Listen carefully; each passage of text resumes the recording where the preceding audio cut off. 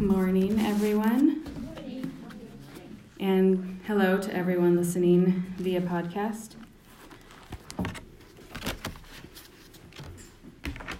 I'm going to start this morning by telling you about someone named Daniel Bar-Jamin. He's the main character in the 1961 novel, The Bronze Bow. Daniel hates the Romans. His father was killed by the Romans. His sister and his grandmother suffer because of the Roman rule. And he's made it his life's work to overthrow Roman occupation. This book is set in Galilee in the time of Jesus' ministry. It's a great book. I recommend it. Daniel is a young man who is fueled by revenge and desperation. He joins himself with a band of zealots led by the charismatic outlaw named Rosh. And Daniel's convinced that Rosh is the one who will liberate the Jews. And as the story unfolds, you see that his intensity for revenge increases, while at the same time, Jesus begins preaching and teaching in the towns nearby. And murmurs are circulating that maybe this lowly carpenter might be the one who has come to overthrow Roman rule. So you see in the book that people are flocking to Jesus, and he's healing, he's teaching with authority. And Daniel's drawn to him, but he still is following this other man, Rosh. So he's struggling because what he thinks that the Jews need is not someone who humbly comes teaching about a new kingdom, but someone who comes with a sword ready to conquer and fight for this new kingdom. So at one point, Daniel speaks to Jesus and he says, "I don't understand, Master. I know that you could save all of us if you would. Why will you not lead us? There are so many, hundreds, thousands in Galilee who will only wait for a word. How long must we wait?" Daniel saw that Jesus was a leader and he wanted to follow him into war. Daniel wanted help and help came, but it wasn't the help that he was looking for.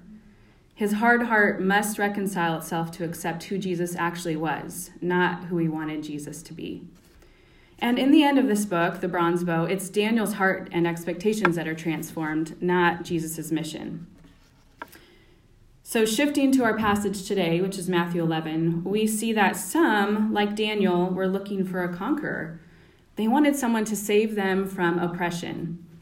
Others were looking for someone who was the pinnacle of law-abiding religiosity. The Jesus that actually came was much different than anyone expected. So looking at chapter 11, we're going to read just the first few verses to start, verses 1 to 3. When Jesus had finished instructing his 12 disciples, he went on from there to teach and preach in their cities. Now, when John heard in prison about the deeds of the Christ, he sent word by his disciples and said to him, "Are you the one who is to come, or shall we look for another?" We'll stop there. So we see Jesus shifting focus in this chapter. Last week, he was giving instructions to his disciple as they went out on their mission. And this week, he is now turning towards his own mission of teaching and preaching. So there's a shift in the book of Matthew. And as we'll see over the next few chapters, his teaching and preaching become like this laser beam pointing right at the hearts of those who reject him. And his laser-like rebukes, they cut into the heart of the Pharisees and the Jews who are prideful and don't want to accept him. And I think it's still targeted at the hearts of readers today. He's trying to pinpoint something. But before Jesus pulls out his laser beam, someone else steps on the scene, and that's the disciples of John the Baptist. And if you remember back in chapter 4, a long time ago, John was imprisoned. The Bible doesn't say how long it's been since he was in prison or how long he's been there, what the conditions are like. We don't know. But we do know that soon the Bible will say he'll be beheaded, so he never leaves prison. So from behind prison bars, John sends his disciples with an unexpected question. "Are you the one to come, or shall we look for another?" This is kind of crazy. John the Baptist is not even sure if Jesus is the promised Messiah. How is this possible? Well, to show you how shocking this is, let's go on a quick stroll down memory lane. We're going to go 30 years earlier. So we'll remember that, number one, John was Jesus' cousin. So when pregnant Mary visited pregnant Elizabeth, unborn baby John recognized unborn baby Jesus, and he leapt in Elizabeth's womb. It's pretty amazing. 2, John lived this entirely set-apart life. He wore camel skins, he ate bugs, he lived in the wilderness. All of these things were not normal to anyone then. And his only purpose was to get people ready for the Messiah to come. That was his job. And the third thing, most amazingly, is that as he was preaching, Jesus came to him to be baptized. So as he was holding Jesus in his arms, bringing him up out of the water, the heavens open, the Spirit comes down like a dove, and he hears the voice of God saying, "This is my beloved Son." So we could say that if any human alive had confirmation that Jesus was the promised one, it would be John. So it's pretty odd that John's doubting. And the Bible doesn't say what's perpetuating John's doubt. Perhaps it's his circumstance was the influence. He was in prison. Or maybe something made him want to just make sure that being in prison was worth it all. In verse 2, it says, John heard about the deeds of Christ. And this is what spurred on his question. So it could be possible that he heard about Jesus' miracles and teachings, but this felt incongruent with John's current state of imprisonment. Or perhaps John thought the company Jesus kept and the message he was teaching didn't quite line up with John's earlier, bolder message of repentance. Maybe it was confusing to him. We don't know. So John asked the question, is he who he says he is? Or shall I look for someone else? And maybe he's wondering, did I get it all wrong? How could this be the prophet's reward that Jesus was just talking about? Now, I haven't seen Jesus, and I know you haven't either. But I doubt, and I know I'm assuming you probably do too, because you're human. And I wonder if Matthew's readers were also huddled in a house, poring over this letter, sharing similar doubts as John. And we've all heard about Jesus, and most of us, or all of us, I don't know, believe. But I know sometimes our present circumstances make us falter just a bit, and we might think, is this what Jesus intended? Can he be trusted with all things? I find comfort personally in the fact that John the Baptist was confused and that he just wanted to make sure. It shows us his humanity. And it also reminds me that I can take my doubts straight to Jesus to find answers, just like he did. So let's see how Jesus responds to this doubt. Let's read 4-6. And Jesus answered him, "Go and tell John what you hear and see. The blind receive their sight and the lame walk. Lepers are cleansed and the deaf hear. The dead are raised up. The poor have good news preached to them. And blessed is the one who is not offended by me." So Jesus kind of gives John his resume. He says all these deeds, which John already has heard of. Blind are now seeing, the lame are walking, lepers are cleansed, the deaf can hear, the dead are alive, poor have the good news preached to him. This is a pretty good resume for being the Messiah. And we've already learned about a lot of these deeds, and more is to come, and other gospels record more. But the key that's here that Jesus does is he's making this connection from one prophet to another. So he's quoting John here, or it's a compilation of quotes. Sorry, he's quoting Isaiah here. It's a compilation of prophecies from Isaiah. And he's making a connection from Isaiah to John. And these are all prophecies from Isaiah 26, 29, 35, and 61 kind of mashed together. And we see Jesus is responding to John's doubt with certainty. The prophets of old, they were the truth tellers to the people of Jesus' day, and the people looked to these prophets. So John was banking his whole life on what the prophets had said. And Jesus is saying, the prophets point to me, don't look for another. It's like when you have been on a boat that's turbulent and you step off and you feel the hard ground beneath your feet. The ground is the thing that's fixed and it's not going to move. It steadies shaky knees. And that's what Jesus is doing here. The dependability of God's word, it should steady doubting hearts. Because what are our doubts in God often based on? They're based on our feelings, hard circumstances, lack of understanding. So the remedy is the immovable word of God. So we need to look to it and read it. And we need to reread the promises of God, and we have to remember them and believe them. That's what Jesus is doing here. And then in verse 6, he ends his words to John's disciples with this gentle rebuke. Blessed is the one who is not offended by me. It's a kind reminder to someone he loves.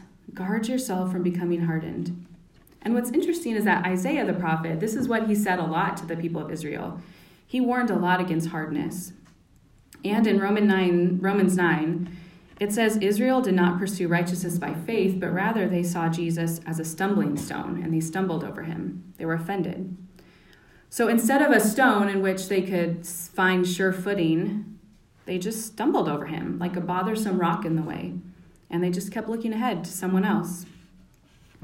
But Jesus is saying, do not respond to me with offense, but rather with faith. So Jesus meets John's doubts and ours with a gentleness that's rooted in truth. Do not look for another. I'm here, he says.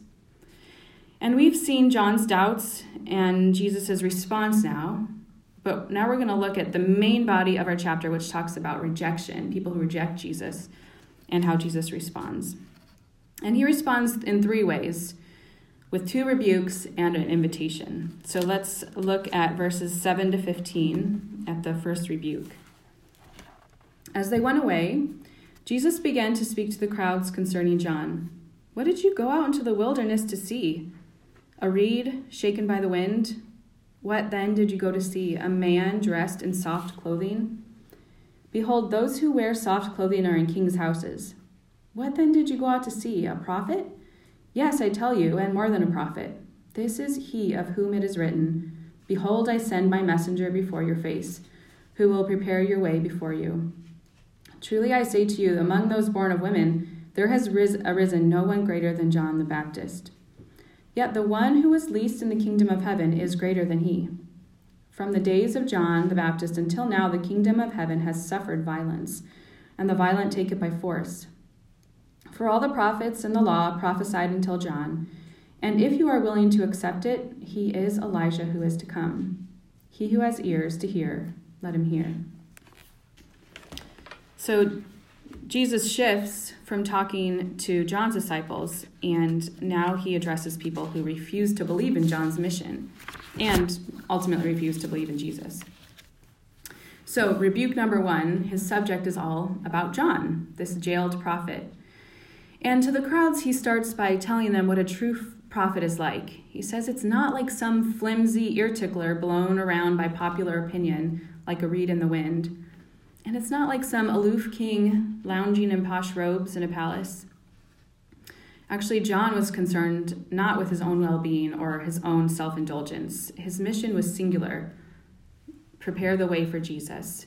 And it was a job given to him hundreds of years before. And Malachi, which is mentioned in verse, 10? Yeah, 10. Malachi is prophesying it. So yet again, he brings in another prophet to stand in as witness to who John is.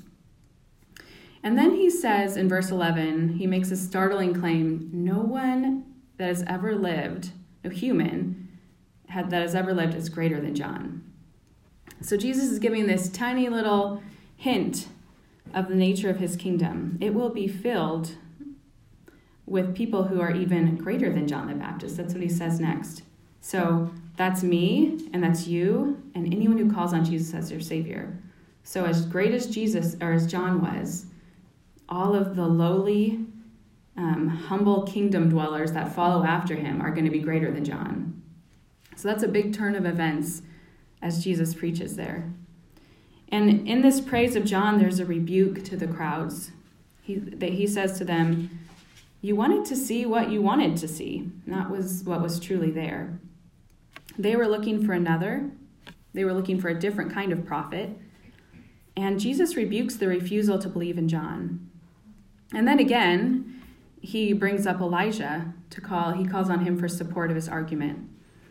And verses 12 to 15, he talks about violent oppression of the kingdom. These are really confusing verses that a lot of commentators don't understand, so I won't get into them. But basically, it's talking about how all the violence that was done in the past to prophets is now here with John the Baptist. And There is opposition to the king that is strong and forceful. Jesus ends this part by making an appeal to his listeners. He says, if you are willing to accept it. And then he says, he who has ears to hear, let him hear. Jesus wants people to come to him, so he wants people to understand and accept. But he knows their hearts well, which is why he then compares their generation to some of the most fickle, self-centered, demanding members of society, children. So let's read verses 16 to 19 and see what he has to say about that. He says, but to what shall I compare this generation? It is like children sitting in the marketplaces and calling to their playmates. We played the flute for you, and you did not dance. We sang a dirge, and you did not mourn. For John came neither eating nor drinking, and they say, he has a demon. The Son of Man came eating and drinking, and they say, look at him, a glutton and a drunkard, a friend of tax collectors and sinners. Yet wisdom is justified by her deeds. So I love children, so I'm not trying to disparage them. And we know that Jesus loved children too. But if you have kids or if you are around kids, you know that they are literally the most self-centered, fickle, and demanding members of society. And for example, you just need to make them lunch and you'll see. It might go like this. I want a sandwich, but it has to be cut a certain way, and the peanut butter has to be 1/16 inches thick. And now the sandwich needs to be ham and cheese, not peanut butter. Why'd you bring me a peanut butter sandwich? And also I want apple juice, but only served ice cold, but not with ice. But actually I wanted milk, and I'm now going to throw a fit at your complete incompetence. Or, as one mom aptly stated in a post I recently saw online, people complain about their children all the time, but mine are pretty easy as long as we're doing exactly what they want to be doing every second of every day. So like whiny children, Jesus compares this generation to them. He's saying this generation wanted to call the shots, and they changed the shots at whim depending on their ever-changing appetites and opinions. So we see they demanded one thing. Cannot John be less self-righteous in his eating habits? But then when Jesus comes, they demand another. Cannot Jesus be more righteous in his eating habits and his choice of guests? They complain no matter what. Why? Because they wanted to find fault with Jesus and John. If they didn't find fault, they'd have to embrace the message of repentance. So this rebuke reveals a heart that will not be satisfied in who Jesus is, because they actually do not want to be satisfied in who Jesus is. Jesus' deeds and John's deeds, they point to a true and lasting kingdom, but it's a kingdom that looked differently than the people expected, like we've already talked about. So their fickle hearts could not accept a Messiah who did not fit into their personal mold. What it boils down to is their first-hand knowledge of Jesus wasn't met with faith. And this rebuke should cut to our hearts too. What do we expect of Jesus? Are there parts of who he is, what he's about, or how he says we should live that we don't want to accept? Do we find ourselves unsatisfied with Jesus, finding fault with the circumstances he's given us, unwilling to obey the hard commands, belly aching about the world around us and the way we see God work or not working? Do we want to find fault? Because we know it's easier to point fingers at Jesus than to look at our own whiny hearts. Commentator Douglas O'Donnell wrote this, quote, "We want God to scribble signs with the stars when he has plainly given his word in Scripture and his word in the flesh in his Son. What spoiled children we are." End quote. So we should be warned by this. It's thinking that leads to hardness of heart, and ultimately it leads people to turn away from Jesus. So next, Jesus gives rebuke number 2. Let's read 20 through 24. Then he began to denounce the cities where most of his mighty works had been done, because they did not repent. Woe to you, Chorazin! Woe to you, Bethsaida! For if the mighty works done in you had been done in Tyre and Sidon, they would have repented long ago in sackcloth and ashes. But I tell you, it will be more bearable on the day of judgment for Tyre and Sidon than for you. And you, Capernaum, will you be exalted to heaven? You will be brought down to Hades. For if the mighty works done in you had been done in Sodom, it would have remained until this day. But I tell you that it will be more tolerable on the day of judgment for the land of Sodom than for you."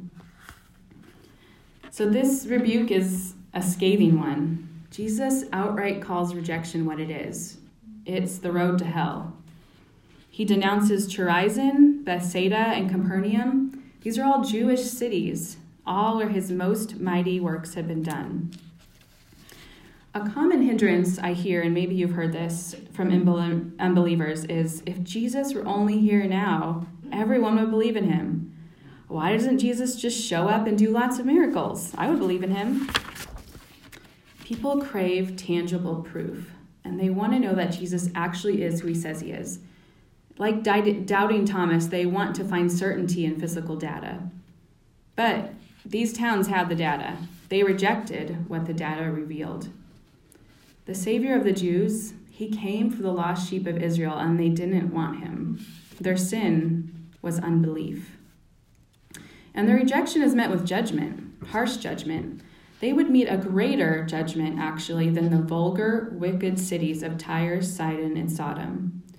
Now, Tyre and Sidon are Gentile nations that had a history of corrupt, godless deeds, and it led to condemnation by Isaiah and Ezekiel in the Old Testament.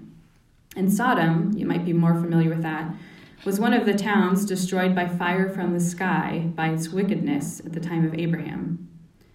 So Jesus compares these towns, these Jewish towns, their sin of just unbelief to the sins of these gross, evil, twisted deeds of these pagan nations. Jesus takes the sin of unbelief, really seriously. Because we know Jesus loved the Jews. He was the promised Messiah to them, and he wanted to make an eternal kingdom for them. Yet their hearts were so hardened that he says these pagan nations, they would have responded differently. So unrepentance, it really is the truest matter of life and death. Do you have a friend who always says what's on her mind, which is usually what everyone else is thinking, but everyone's unwilling to say? She says it even if it's awkward or embarrassing, and no one quite knows what to say after she spurts it out. Do we laugh it off? Are we glad it's out in the open? Do we excuse ourselves quietly and then cry or stew in anger because of what this friend rashly said? Well, Jesus says some pretty harsh stuff, and the thing is, they're true. They're hard to hear. His words are unsettling. They make us uncomfortable. They make defenses go up, and they actually have the potential to harden hearts. And maybe it's this aspect of Jesus that is hard for you to accept. It's repentance or it's not. There's no in-between zone with Jesus, and he tells us that really clearly. So the hard question remains out in the open: who will believe, and who will remain on the road to hell? I know we all have family members and friends and neighbors that we love, and even we see strangers around, and there can be this burden of we want these people to know Jesus. Will they know him? Will they believe? Or will they face eternity apart from him? Or perhaps you yourself are thinking, I am so far from the kingdom of God. How can I ever believe in a God I can't see or touch? The load of unbelief might feel like a burden on your shoulders. Well, our final section will be a help to all of us as we consider Jesus' unsettling words.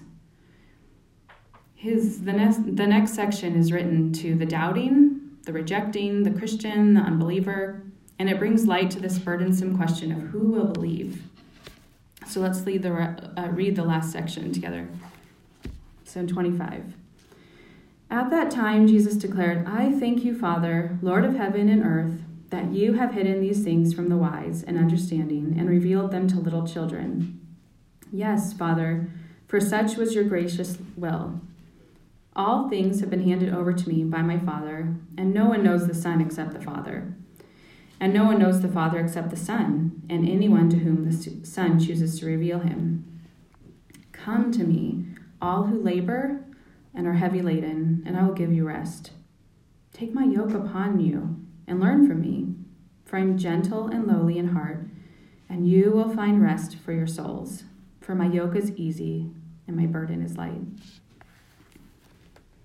So Jesus gives two truths that are important for us to learn.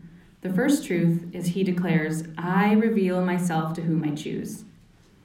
The second truth he gives, it's an invitation. Come to me and I'll give you rest. These truths should give us stability in a rocky world in this way. They show us that the burden of salvation and the burdens of this world, they're not ours to carry.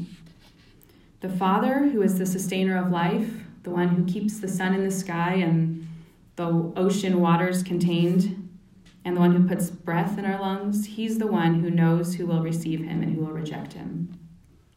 And the Father has handed this knowledge over to the Son. The Father is the way to the Son. And the Son, who knew firsthand the sacrifice it would take to bring salvation, he's the one who reveals it to you and I. So the Son is the way to the Father. The wise and understanding that he mentions, or to put it differently, because he's speaking cheekily, those who think they are wise and understanding, or the proud, they will not be able to find the treasure of Jesus' kingdom on their own. It's hidden from them. But the childlike, those who are humble and lowly, their eyes will be open to the truth by Jesus. So all of this is out of our control. It's in the hands of Jesus. And think of this. Jesus prayed this prayer of thanksgiving out loud in the hearing of the crowds, and he didn't need to do that. But he did it so that they may know the truth and not think that salvation comes by any other way or by any other Messiah. So this is the good news proclaimed to the poor that John was talking about and Jesus was talking about. And it's proclaimed to all of us now. It's that Jesus chooses to reveal himself. And we can do nothing on our own to relieve our burden of sin. It's good news that there is someone who can. And the second truth is like a deep, refreshing drink of cold water on a hot day. Jesus gives the invitation, all can come to me to find relief and rest. I love this section of the Bible. Come, Jesus says. Who? All who labor and are heavy laden with the burden of their own sin and the burdens of this sinful world, because those are many. So this invitation is for all of us. Have you sought ways to relieve your heavy burden on your own and haven't found any? This invitation's for you. Are you laboring? Are you tired? Are the things of this world suffocatingly hard for you right now? This invitation's for you. Come, Jesus says. Why? He says, I will give you rest. Isn't this what we long for? Rest is one of the basic human needs that we physically need, but it's also something you can see the world longing for in their souls. We want peace with God. Have you found peace with God? Do you have the hope of present peace and eternal rest? Do you know the hope coming of eternal rest, but you actually don't or refuse Jesus' offer for present, today rest and help carrying your burdens? Come, Jesus says. How? Ironically, he says, take my yoke upon you. We're to take a yoke like the one that sits on the shoulders of oxen as they plow. We're to bind ourselves to Jesus like this. One commentator stated that Jesus could have said something like, take my bed upon you or my couch upon you. Doesn't that give us more rest? But he said yoke. His beloved find rest in laboring with him, not in the absence of work. We actually will find greater rest in pursuing his ways than our own. And we'll see that this isn't a heavy load. Come, Jesus says. How? You learn from me. I'll show you. I'm gentle and lowly in heart, he says. And we are not people who are naturally gentle and lowly. And the crowds weren't either. And here's the very heart of Jesus. He says, this is my heart. This is yet another hint into the kingdom of God. The Messiah, the one who saves, he does so with sacrifice and justice and with harsh words, but he does it with gentleness and invitation. He wants us to join him. His low, humble heart meets us in our low, humble estate. And then finally in verse 30, he wraps it up by saying, we will find rest for our souls here. His yoke is easy and his burden is light. What he offers is nothing like what anyone else can offer you. So he invites his listeners to come, and he invites us to come. What is paradoxical here is that Jesus had just said we will only know God if Jesus chooses it. But now he's saying we have the choice to come to him and take his yoke upon us. There is throughout Scripture a defense for both divine initiative in salvation as well as human response. They're both there. You can't write it away, and it's a mystery. It's hard to understand. But it calls us to remember God's gracious will in salvation and our call to come and our command to obey that call. So when we see unrepentance and grief or an unbelief in this world, we can trust God's plan and we can obey his word. This is what should give us sure footing in a tumultuous world. And as I close today, I want to spur us all on to go to Jesus. Because in this present day, there are many things vying for our attention. What will satisfy us? What God will meet our finicky needs? Shall we look for another? No, we must not be slaves to pride, thinking that we'll recognize the Messiah we want when we see him. But instead, we're just stumbling on Jesus, offended, and looking ahead for someone else. Rather, we're called to see the Messiah who came to give truth to the doubting and rest to the lowly. That's who we need to accept. So, like Jesus said, we all need to come to him. Let's pray. God, we thank you that you are a gentle and lowly Savior because we are lowly people who need you. So help us, Lord, to not be full of pride and to not be full of fear, but to look to you and come to you. In your name we pray. Amen. Thanks for joining us today.